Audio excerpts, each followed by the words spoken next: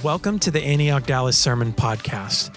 We are continuing our series called Saturate, where we are learning what it looks like to become authentic disciples of Jesus.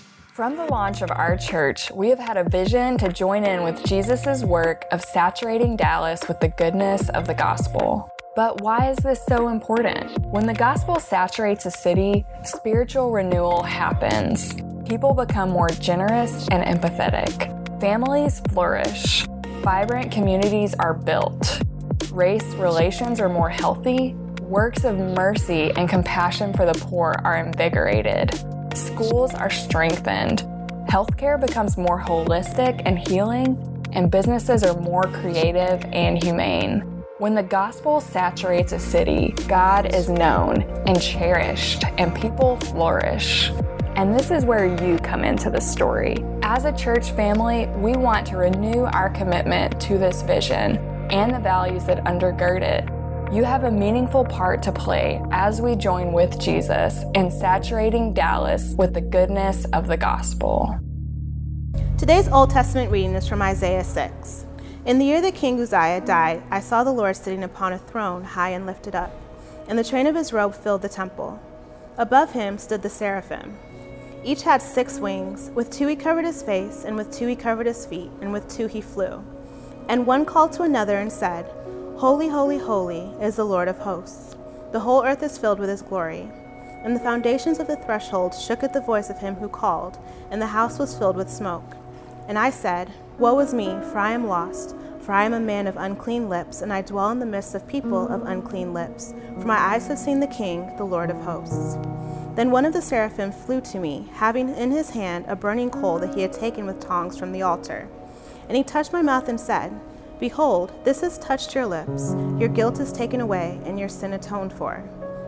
And I heard the voice of the Lord saying, Whom shall I send, and who will go for us? Then I said, Here I am, send me. Our New Testament reading is from Romans 10. Because if you confess with your mouth Jesus is Lord, and believe in your heart that God raised him from the dead, you will be saved. For with the heart one believes and is justified, and with the mouth one confesses and is saved. For the scripture says, Everyone who believes in him will not be put to shame. For there is no distinction between Jew and Greek, for the same Lord is Lord of all, bestowing his riches on all who call on him. For everyone who calls on the name of the Lord will be saved. How then will they call on him in whom they have not believed? And how are they to believe in him of whom they have never heard? And how are they to hear without someone preaching? And how are they to preach unless they are sent? As it is written, How beautiful are the feet of those who preach the good news. Our gospel reading is from Luke 19:10. For the Son of Man came to seek and to save the lost. Well, it's great to be with you guys today. My name is Zach. I'm one of the pastors here. I want to say daylight savings time looks good on you. You did well with your extra hour. Parents, I know that kids might not have gotten the memo on that time change adjustment, so I've asked the children's ministry to focus today's lesson on helping them learn that for next year. You can thank me later. As the video said, we are going through a time of really looking at what does it mean to be an authentic follower of Jesus? What are the passions, the callings? What does it mean to really, from a deep place, say, hey, I'm a Christian more than just in name only, but where it really touches a deep place within us? We're looking at those values, and we've seen as we've studied these last several weeks, the first value for an authentic disciple of Jesus is that Jesus is our treasure.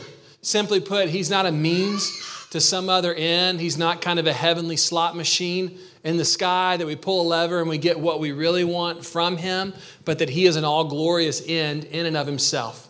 That he is the bread of life that truly satisfies. He's the water that satiates our souls. That he's the joy of our song, right? We say Jesus didn't come primarily to give us bread, but to be our bread. Didn't come primarily to give us treasure, but to be our treasure. And foundational, ground zero to being a disciple of Jesus is an invitation to eat, to drink, to taste and see that the Lord is good, and to really grow in knowing that and living from that place. From that place of knowing and enjoying Jesus, we see that his gospel, Jesus' gospel, heals. When you read through the Gospels, you see that Jesus had a really deep and profound ministry of healing. Healing of the body, healing of the mind, healing of the soul, healing of the emotions, healing of relationships and families, cities, nations, healing the world. And as His followers, we're called to receive that healing, and we're called into a ministry of healing in the world around us. We've seen that in doing that we are better together.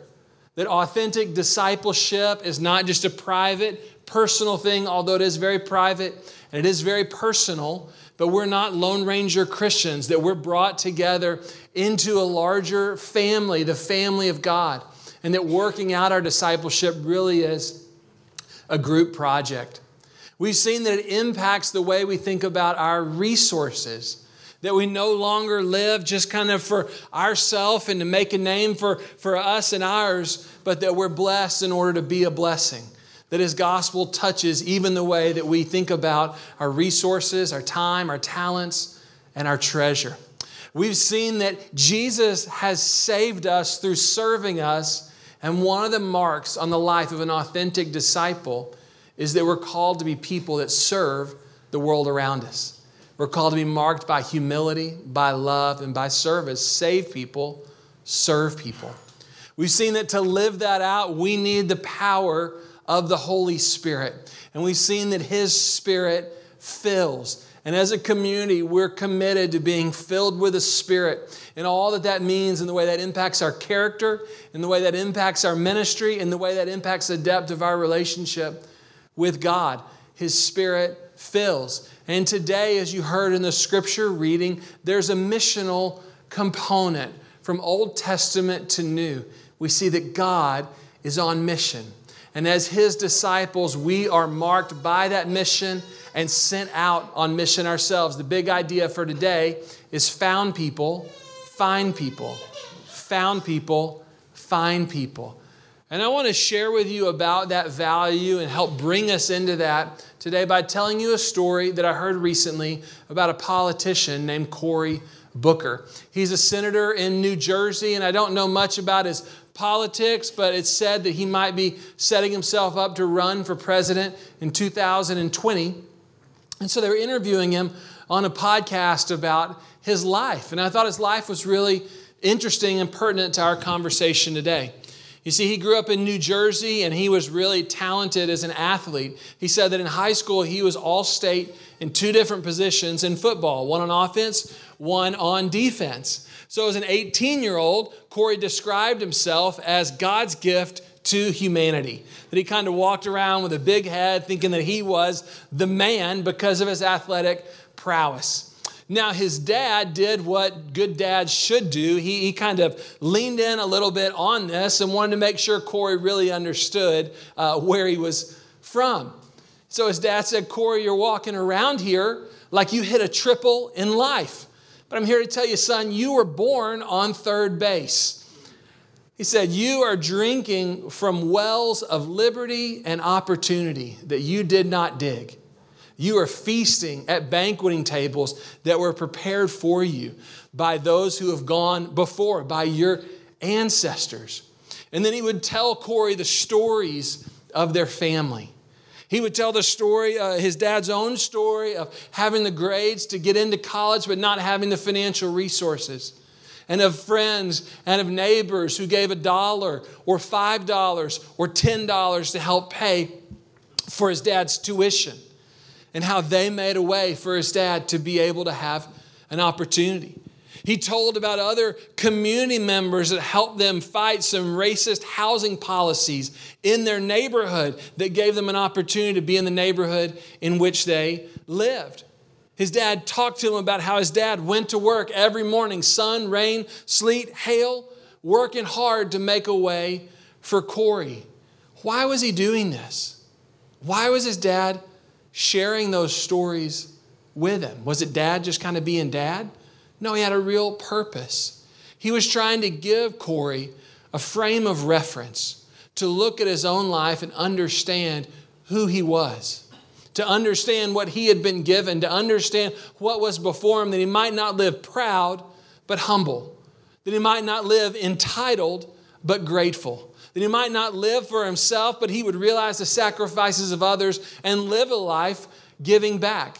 And when Corey talks about his motivations for politics, he says it's out of this deep story that his dad imparted to him that has shaped his vision for life and the purpose of his life.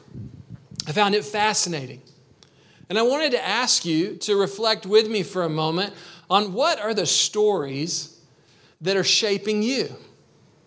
We heard Corey's story about his dad. I wonder if you were to say, well, what are the things that have given my life context and purpose and meaning? What are the stories that I'm living from? And when I say story, I'm not meaning fictional stories. I mean these deep narratives that we all have that help us ground ourselves and understand the context for our lives. What are yours? Corey's was a story that his family gave him about who he was. Families of origin are powerful influences on our lives. And maybe your family passed on a similar story that shaped you and shaped who you think you are and your vision for life. I'm doing a course in my own discipleship to Jesus and my own apprenticeship to Jesus. I'm doing a course called Emotionally Healthy Relationships. And as a part of this, they have you go back through your family and to identify your 10 family commandments. The things that got passed down to you from your family about what was important in life, about how you treated people, about how you thought about work and your purpose and all of those things, and to really clarify what those were, to be able to look at them and understand what shaped you in the area of family. Maybe your family has shaped you. Maybe it's your generation, right? Maybe it's our generation that's really formed the narrative from which we live. You realize that we live in a particular cultural moment where there are certain values and ideas that are celebrated, that are thought to be commonplace, that are said, hey, this is what really living is all about, that are different than previous generations that have gone before.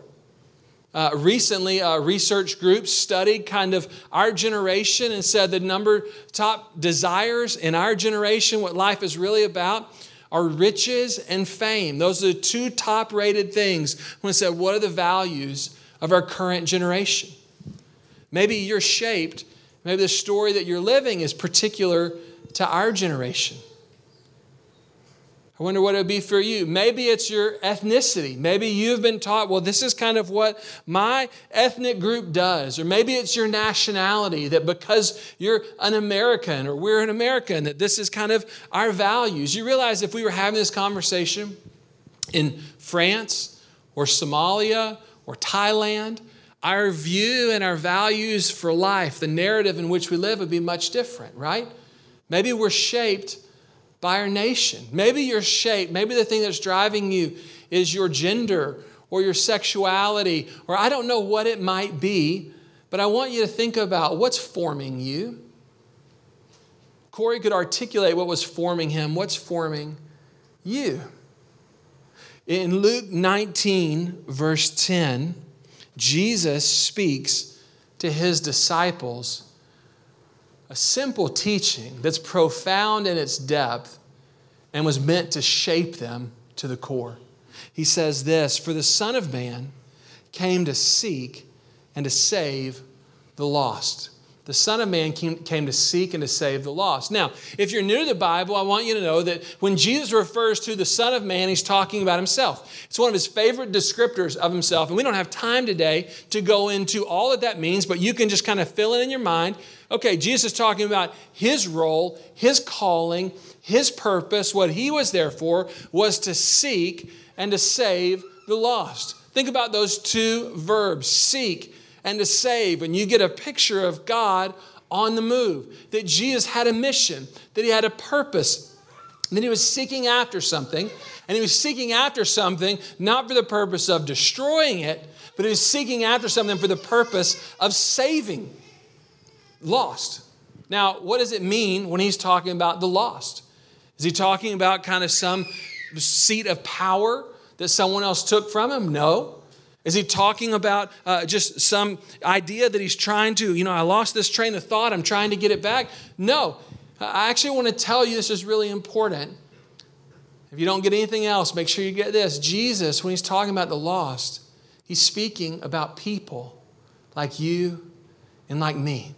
And to really understand kind of the depth of this term, it's important for us to take a 30,000-foot view of the Bible. And so I'm going to seek to tell you in maybe 2 minutes the big story of the Bible. Try and summarize what this book teaches that helps us understand what Jesus is meaning when he said, I'm here to seek and to save the lost. And to do that, I'm going to try and do it with 2 chairs. So Joe, if you could bring those chairs up. Thank you, sir. You could cheer this guy. There you go. Okay. Awesome. So the Bible opens up and it tells us about God. In the beginning, God was there. That he was the one that created everything. That God created the world and everything around us. That he created you and me. God is creator over all. And he created mankind, male and female, in his image. In the image of God, he created them. And he created us for a deep relationship with him, an authentic relationship with him, a relationship marked by goodness and authenticity and love and connection. God created mankind. And we see that in the opening story of the Bible. But what we see happen shortly thereafter is that mankind turned from that relationship that was meant to be their center, that was meant to be their source, that was meant to be their purpose and to fill them with vision for living. Mankind turned and says, God, we don't want you to be our king. We want to be our own king. We don't want you to be our creator. We want to be our own creator. We want to do life on our own terms. And when mankind turned from God, the fruit of that turning was disintegration. What do I mean by that? Their truest self, our truest purpose, our deepest source for living began to disintegrate. You see it first and foremost in their relationship between Adam and Eve, that this relationship begins to disintegrate. You see it in their kids. One kid, Cain, ends up killing another, right? You see this disintegration begin to spread through the whole world. But God is so good and so loving and so filled with grace, he doesn't leave man just to get what he deserves. But God pursues mankind. God comes around. You're going to turn that way? Okay, here I am. And he speaks to Cain and to Abel. As we see the story unfold, mankind turns, says, nope, still doing it my way. And we see God pursue again. He finds his people in Egypt, in bondage and slavery, and he sets them free, and he calls them to himself, and he gives them laws, that with these laws they could walk in the freedom that he had given them. They could walk in their true purpose and identity, and mankind once again says, nope, I'm going to do it my way. We see that in the story of Moses and the 10 Commandments and the golden calf. God doesn't give up on them, though. God sends more. He sends prophets after them. He sends judges after them. He's pursuing them. He sends kings. And we see the story of the Old Testament unfold. Mankind turning, God pursuing. Mankind turning, God pursuing. Mankind turning, God pursuing. Finally, mankind turns and God pursues by doing something different. By sending Jesus, God in the flesh, to come and to live amongst mankind. And the beauty of his life, the majesty of his grace, just seeing him right before us, his ministry, his teachings began to do something powerful in the hearts of mankind. Jesus goes to the cross, and in his death and in his resurrection, power is unleashed to transform the hearts, to turn the hearts of people. The way the Bible articulates it, he turns hearts of stone into hearts of flesh. He turns hard hearts into tender hearts. He restores us to our true purpose, our true identity, our true family, that of being in the family of God. He restores us. He renews us. He saves us. He finds us. if you will. This is what Jesus means when he says, I've come to seek and to save that which is lost. And then as we are restored to our true identity, our true center, our true relationship, incredible things happen in the world around us. I want to share with you two metaphors that the Bible uses to describe kind of what goes on in our lives. Number one is that of adoption. And I want to put a picture up here of kind of father and child, right? If you think about adoption, that's one of the images that's used, is that we're brought into a new family, the forever family of Jesus. And that family begins to mark your story and mine.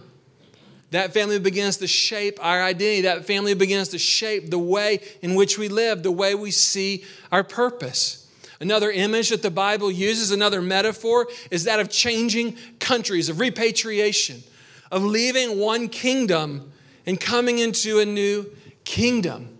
Why are these metaphors important? Because it's meant to realize that what Jesus has done for us, the way that he's found us, if you will, the way that he's saved us, if you will, is not meant to be a superficial kind of added to all the other stories and narratives that we just kind of put together to live life, but it's meant to settle down deep within us, to be a foundational story, to reinterpret, if you will, or recreate the other stories from which we live, to speak to what our family has given to us and to affirm certain things, and to deny or to heal certain things. To speak to what our cultural moment has given us and to affirm certain things and to renew other things that are not in the image of God. To do that in our nationality and our ethnicity and our gender and so on and so forth. It's meant to be the foundational story of our lives, to shape us and to be the place from which we live. That's the process of discipleship. That's the process of apprenticeship to Jesus. And I want to take a few minutes as we're here today to lead you in a time of reflection, that you might reflect on the ways that Jesus has found you. I love this idea that we're not saying, hey, it doesn't say Jesus came to seek and save those who had their act together. Jesus came to seek and save the lost. What does it mean to be lost? Does it mean, I don't know how to get out of here? I'm stuck. I don't know which way is up. This is important because what we see in realizing this and recognizing this and reflecting on this, it doesn't lead to pride of look at me and look how good I am. If you read the Gospels, the first people Jesus goes to is the religious community, right? Because we're all in need of grace. And that's the beginning. It doesn't lead us to pride, but it leads us to gratitude. And some of you have grown up in the church, and so there's kind of been a few list of sins, kind of the sex, drugs, and rock and roll type sins that, you hear about in the youth group, and then people go and do that, and they come back, and they say, I was lost, but now I'm found. And you might have grown up in church and be like, well, that wasn't my story. But I can tell you that there are ways, if you're an authentic disciple of Jesus, there are ways that Jesus has found you in your pride, in your self-righteousness, in your bitterness, in your loneliness, in your greed, in your envy, and all of these things that we all struggle with, that he's come for us even there. And maybe you didn't grow up in church, and maybe you lived a certain way where it's very clear, he found me. Wherever you're from, I want to lead you in a time of reflection because we all have deep gratitude to give to Jesus. And I find life just gets so busy and we can lose track of what we've received in him. The finding that we've received and the way we're still being found and the way we will be found when he returns. Like it's a deep finding. And if you're not a Christian, this is a good litmus test to think about. Wow, has Jesus found me? Have I received his grace? What are the ways that he has come for me? If you're not a Christian, man, today's a great day to begin to receive that grace of God. So here's what we're going to do. The guys in the back, they're going to put on some instrumental music. We're going to put this Luke 19:10 verse up on the screen, and we're going to take 4 minutes or so just for there to be just instrumental music And I want to invite you to reflect on your own story. I want to invite you to reflect on the ways that Jesus has found you and is finding you and will find you. Jesus, thank you that you came to seek and to save the lost. And that's people like us, Lord. And I pray that you would help us to remember and to reflect on the ways that you have found us, God. After a couple minutes, I'll come back up here and lead us as we close. The story that I shared with you at the beginning about Cory Booker wasn't just meant to root him in where he was from, but his dad gave him that story to give him a sense of purpose about his life.